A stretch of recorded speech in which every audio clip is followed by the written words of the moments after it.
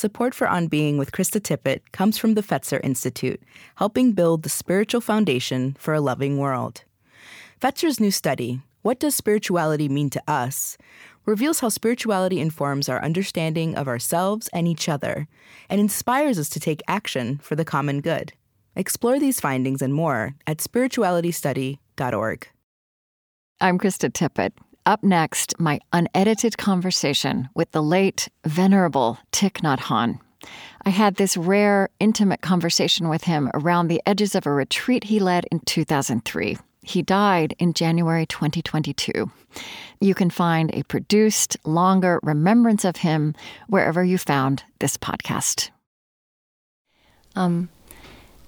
I think what intrigued me, and I know since we don't have lots of time and you're very tired, is that you actually wrote The Miracle of Mindfulness in those years when you had somewhat withdrawn from that great political and social activism of the 1960s. And so I wondered if mindfulness, that emphasis on mindfulness, was really the core of the learning that you took away from those years of such turmoil and activism on your part. Well, that was the practice that kept us alive, helped us to survive. And the miracle of mindfulness was written for our social workers first in Vietnam, because they were living in a situation where the danger of dying was there every day. So out of compassion, out of the willingness to help them to continue their work, the miracle of mindfulness was written as a manual practice. And after that, many friends in the West, they think that it is helpful for them, so we allow it to be translated into English and so on. Mm-hmm. And I know that the elements of mindfulness, the way you describe it, are in traditional Buddhism, the teachings of the Buddha, but you do seem to have placed a very special kind of emphasis and interpretation on breathing, and also, what is the Vietnamese word that you're translating as mindfulness? What are the connotations of that, I wonder? Chánh niệm, it means true mindfulness. And niệm means your mind fully present in the here and the now. Okay. And mindfulness is at the heart of Buddhist meditation. Because with mindfulness, you'll be concentrated. And mindfulness and concentration help you to see things and to touch things more deeply, so that you may understand the true nature of what is there. And that kind of understanding will set you free from your wrong perceptions and from the afflictions that come from your wrong perceptions. What have you done with this concept, though, that is different? I mean, how did you interpret it or apply it differently that it had such an impact? Mindfulness is an art of living. When you are mindful, you are fully alive, you are fully present. You can get in touch with the wonders of life that can nourish you and heal you. And you are stronger, you are more solid in order to handle the suffering inside of you and around you. When you are mindful, you can recognize, embrace, and handle the pain, the sorrow in you and around you to bring relief. And if you continue with concentration and insight, you'll be able to transform the suffering inside and help transform the suffering around you. And, this word miracle is on the surface is quite intriguing when what you're describing is so organic. I mean, it's getting in touch with your breath, first of all. Does that word, or does this phrase, the miracle of mindfulness, does that come out of your Buddhist training, or was that a phrase that came to you? It is in my heart when I use it. Because when you breathe in, your mind comes back to your body, and then you become fully aware that you are alive, that you are a miracle, and everything you touch could be a miracle. The orange in your hand, the blue sky, the face of a child, everything become a wonder. And in fact, they are wonders of life that are available in the here and the now. And you need to breathe mindfully in and out in order to be fully present and to get in touch with all these things. And that is a miracle. To breathe in and to know that you are alive. And to be alive is already a miracle. The largest miracle. And to be alive and to be walking on this beautiful planet is a miracle. And then when you are a miracle, and if you get in touch with other things, other miracles, well, life become a miracle. And that's why you can live the miracles of life in every moment. And also the suffering that you encounter are also miracles. Because you understand the nature of the suffering, you know the role of suffering, that suffering play in life, and you are not trying to run away from suffering anymore, and you know how to make use of suffering in order to build peace and happiness. It's like growing lotus flowers. You cannot grow lotus flowers on marble. You have to grow them on the mud. Without mud, you cannot have a lotus flower. Without suffering, you have no ways in order to learn how to be understanding and compassion. So the element suffering plays a role in the cultivation of understanding and compassion.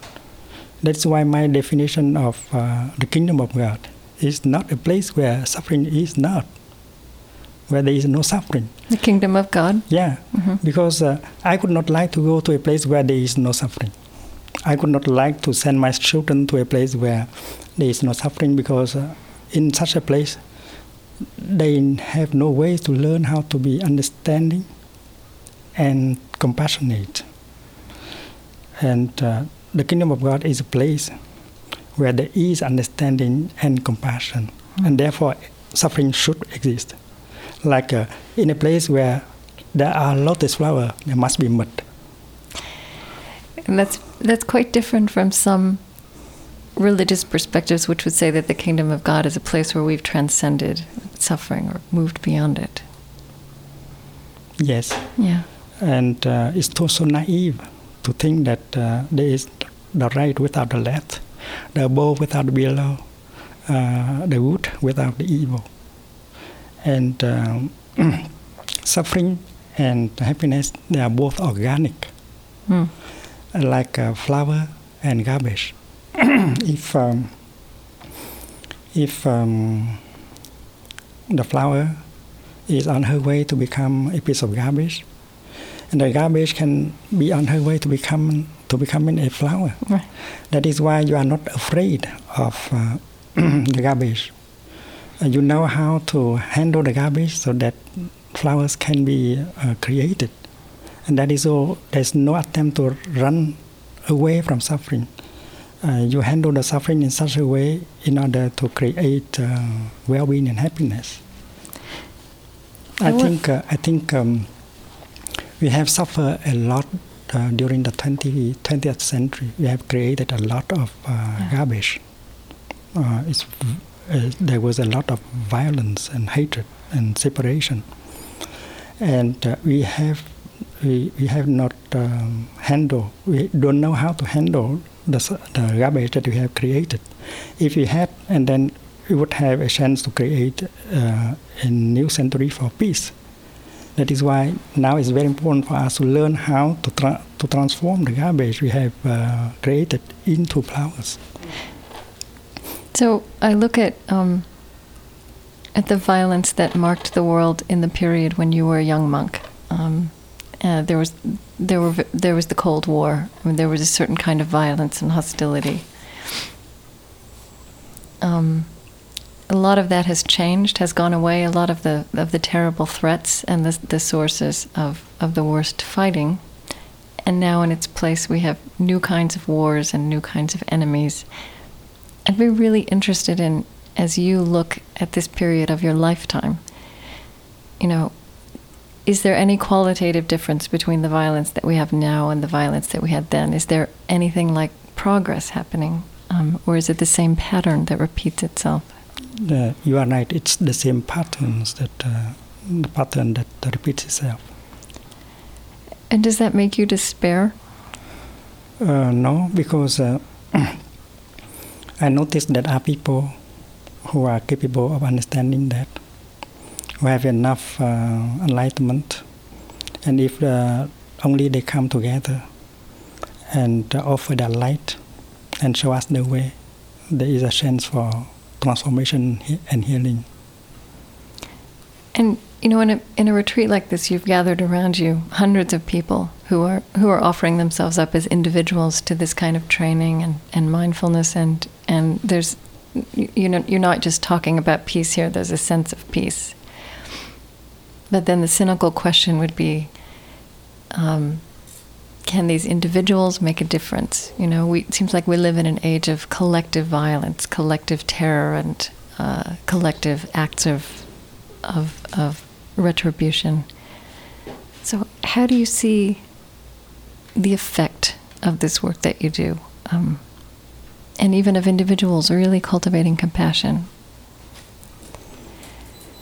Well, peace always begins with yourself as an individual. And as an individual, you may help building a community of peace. That's what we try to do. And when your community of a few hundred people knows the practice of peace and brotherhood, and then you can become the refuge for many others who come to you and profit from the practice of peace and brotherhood. And then they will join you, and the community get larger and larger all the time. And the practice of peace and brotherhood will be offered to many other people. That is what is going on. And you experience that to be happening. Because when I came to the West, I was all alone. And I was aware that I had to build a community. And there was no Buddhist at all at that time. So I worked with non-Buddhist people, and I suggest the practice of mindful breathing, mindful walking, mindful sitting, and slowly we built a community of practice that has an international nature. And now we have many hundreds of communities like that in Europe, in America, in Asia. And each community offers the same kind of practice to the people where they live. We even have communities in the Middle East consisting of Israelis and Palestinians. Right, I know. I saw that you were bringing Israelis and Palestinians together at Plum Village. Yes. Mm-hmm. And it seems to me that there's been a change in the way you spend your energy, maybe as a way to put it, from this social activism on a grand scale and political activism in your earlier life, and that now it seems to be that you're focusing on groups of people who are facing challenges of violence. I mean, I see you in this year in the United States, you're meeting with members of Congress and Hollywood filmmakers and law enforcement officers. I mean, does that represent a new way of your thinking about what the problems are and how to change them in our world? We still continue the work we have done in the past. We continue to work to bring relief to refugees, orphans, and people who suffer a little bit everywhere.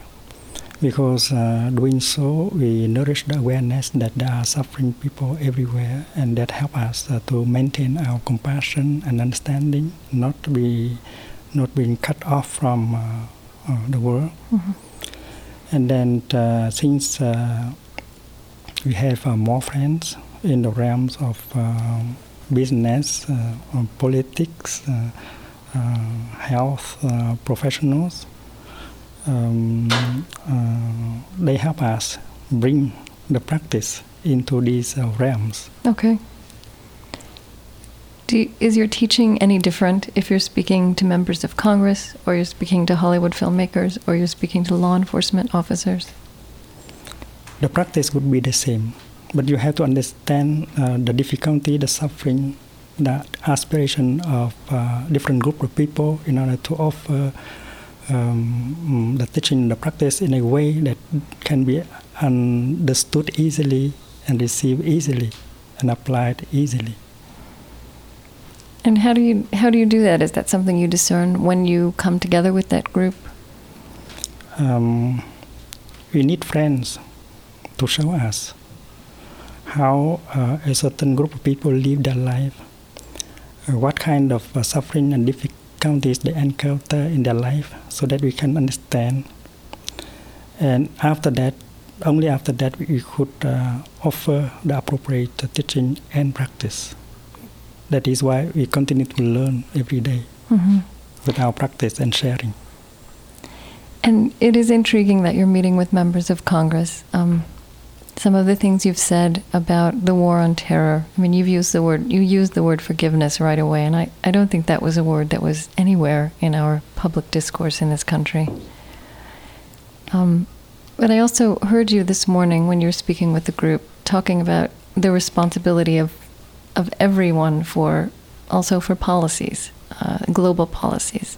Say some more about that, about how individuals, what role individuals have to play even in something like the war on terror, from your perspective. The individual has to wake up to the fact that violence cannot end violence. That only understanding and compassion can neutralize violence.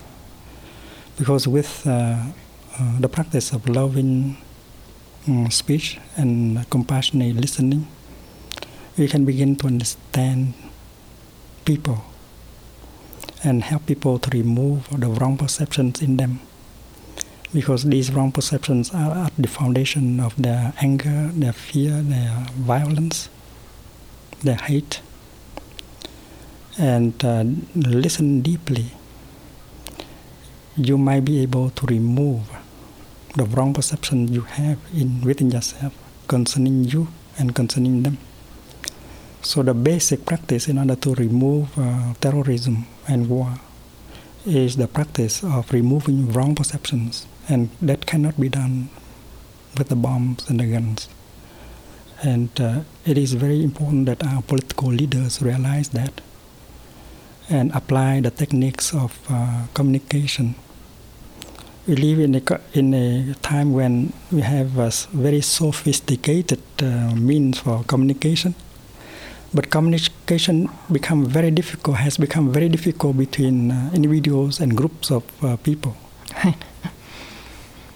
A father cannot talk to son, mother cannot talk to a daughter, and maybe husband cannot talk to wife, and Israelis cannot talk to Palestinians, and Hindus cannot talk to Muslims. And that is why we have war, we have violence. That is why restoring communication is the basic work for peace. And our political and our spiritual leaders have to focus their energy on this matter. But I think some would say, people in positions of power would say that they simply can't wait for that communication to happen or for that change to take place, that they also have to act now. if they cannot communicate with themselves, if they cannot communicate with members of their family, if they cannot communicate with people in their own country, they have no understanding that will serve the base for right action, and they will make a lot of mistakes. The individual has to practice in order to get the kind of right insight that will help him or her to intervene into society. The war of Iraq, for instance, was started with the conviction that there are weapons for mass destruction in Iraq. And many Americans supported the war on that kind of conviction. They believed their government, they believed their president. And now it turns out that such a weapon have not been found. This is a very challenging issue concerning the ethics of a whole country. It makes people lose faith in America, and Americans losing faith in their own leadership is very serious. And now America seems to be caught in Iraq, and it seems that the United States of America have to occupy the country for a long time.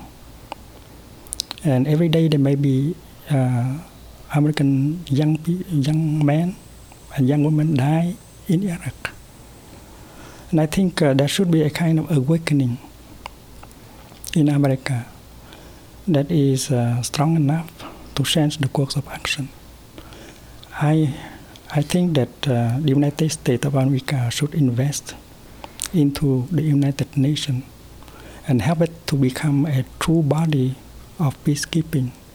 There are the other countries that are ready to collaborate in order to do such a thing. And then when the United Nations has become a true body of peacekeeping, and then America can say something like, we are sorry that we have not found any weapons for mass destruction in Iraq, but we have helped somehow to remove an unpopular regime there.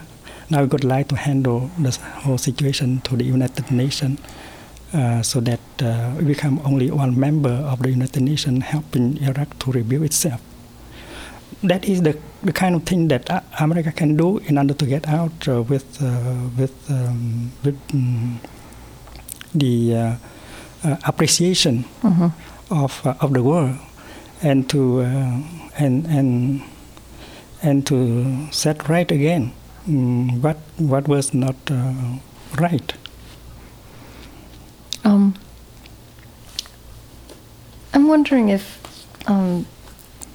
by way of bringing this back to you and the practice and how you know the practice, if you would read this poem for warmth and talk about what that, how you think about anger and how one lives with anger. And, I want to say about being with you, it's clear that you are a very passionate person, and that being mindful doesn't take away all these emotions, right? These human emotions. Yeah, we have to remain human. Yeah. In order to be able to understand and to be compassionate. You have the right to be angry, but you don't have the right not to practice in order to transform your anger. You have the right to make mistakes, but you don't have the right to continue making mistakes. You have to learn from your mistakes. Mm-hmm. And that is a sense of the meaning of civilization and progress. Would you say something about the occasion on which you wrote this poem also? Mm-hmm. I wrote this poem after I hear the news that the city of Bente was bombed. And an American army officer declared that he had to destroy the town in order to save the town, which is very shocking for us. In fact, there were a number of guerrillas who came to the town and who used anti-aircraft guns to shoot. And because of that, they bombarded the town and killed so many civilians. Was it 1965 or something like that? Yeah, around that time. Okay. Tôi bưng mặt trong lòng hai bàn tay. Có phải để khóc đâu anh? Tôi bưng mặt để giữ cho ấm áp sự cô đơn. Hai bàn tay chở che, hai bàn tay nuôi dưỡng, hai bàn tay ngăn cản sự ra đi hờn dỗi của linh hồn. I hold my face between my hands. No, I am not crying. I hold my face between my hands to keep my loneliness warm. Two hands protecting, two hands nourishing, two hands to prevent my soul from leaving me in anger. That is the practice of mindfulness called mindfulness of anger. When you notice that anger is coming up in you, you have to practice mindful breathing in order to generate the energy of mindfulness, in order to recognize your anger and embrace it tenderly, so that you can bring relief into you and not to act and to say things that can destroy, that can be destructive. And doing so, you can look deeply into the nature of your anger and know where it has come from. That practice helps us to realize that not only Vietnamese civilians and military were victims of the war, but also American men and women who came to Vietnam to kill and to be killed were also victims of the war. And the deep cause of the war is the kind of policy that was based on wrong perceptions. Because at that time, America was convinced that if Vietnam became a communist country, that could be a threat for America. And the United States of America sent 500,000 of soldiers in Vietnam and invested a lot of its energy and money into Vietnam. And why back in America there was poverty, social injustice, and so on. And then the American forces practice the policy of search and destroy. They thought that to fight the communists in South Vietnam is not enough. They have to go to Cambodia to search and destroy the communists that are in Cambodia. And they went to North Vietnam and searched for communists and bombard Vietnam. And there was one time they declared that they had to bombard Vietnam into a Stone Age, so that, to bring it back to the Stone Age. And yet, with that mighty power, America did not succeed in destroying the communists. In fact, that policy created more communists and hatred in Vietnam. I think the same thing might be true now in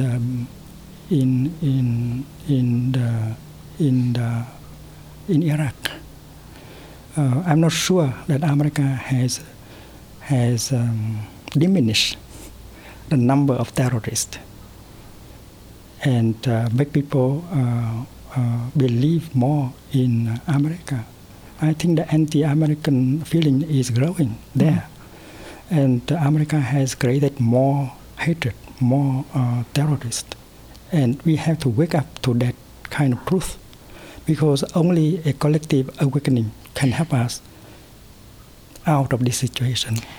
So here's the question that occurs to me again and again.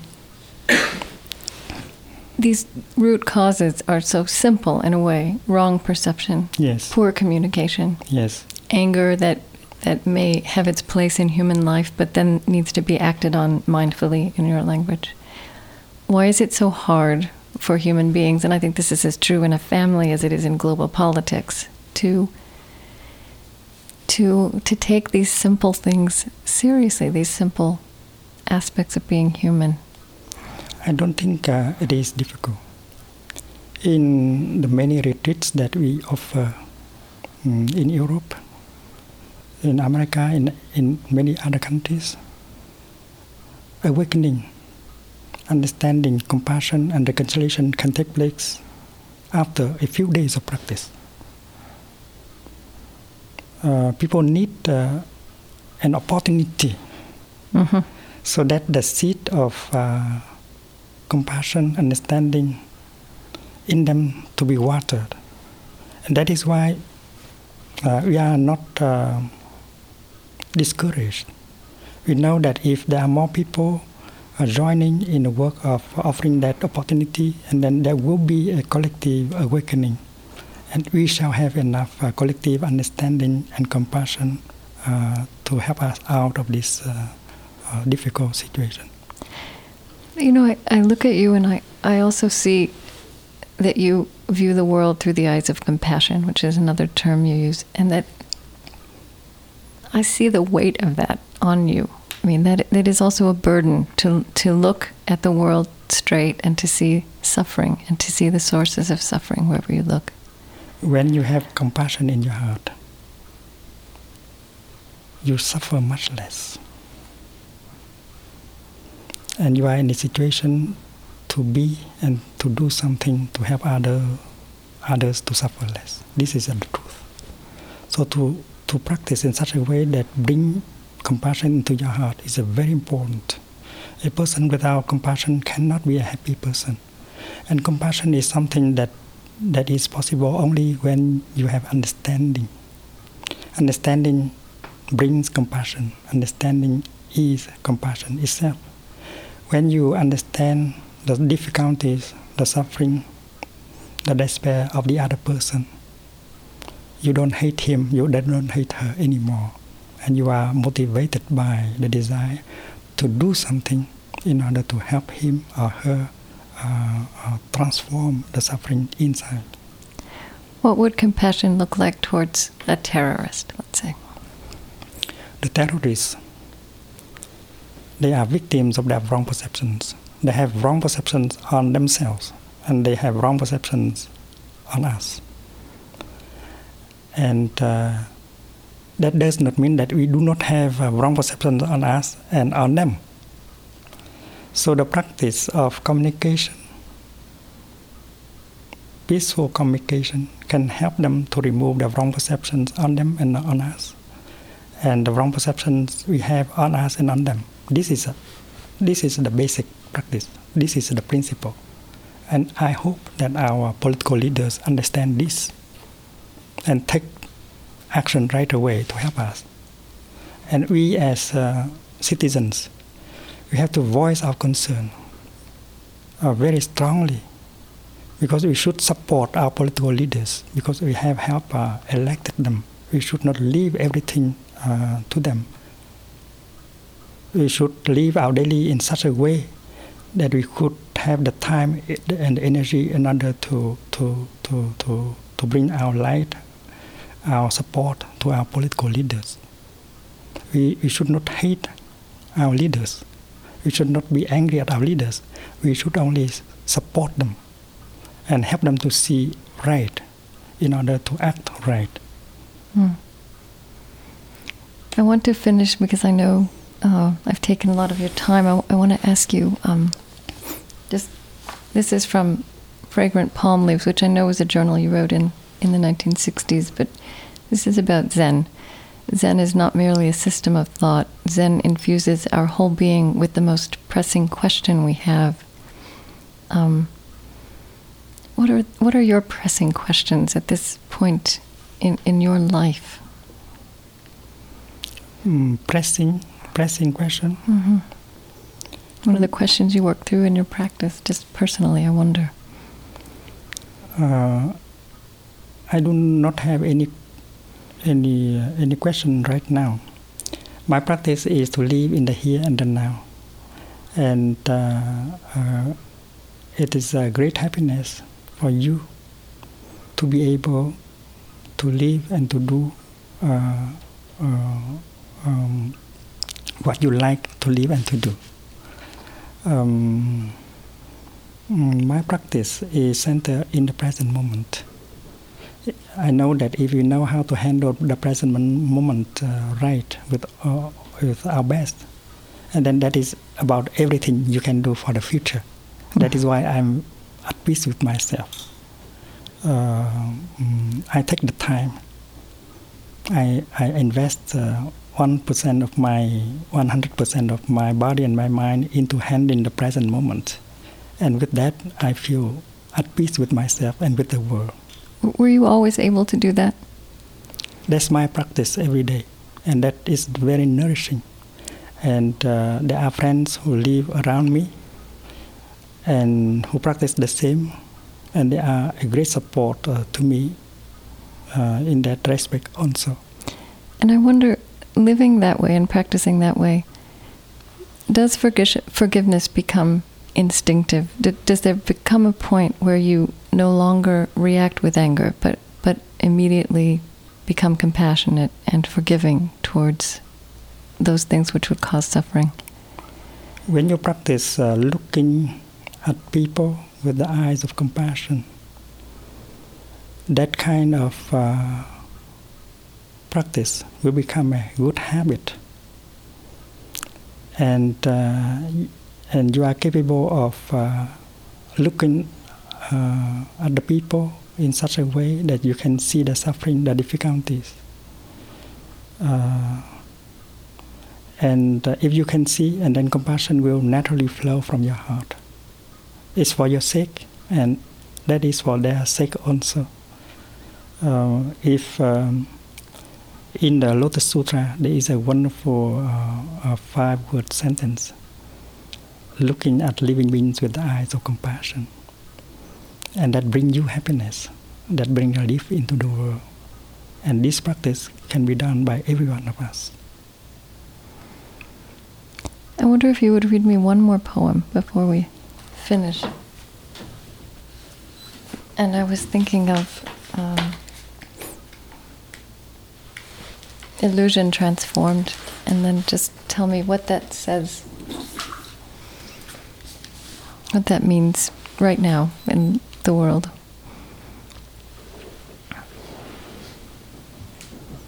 This poem I wrote about 40 years ago or more.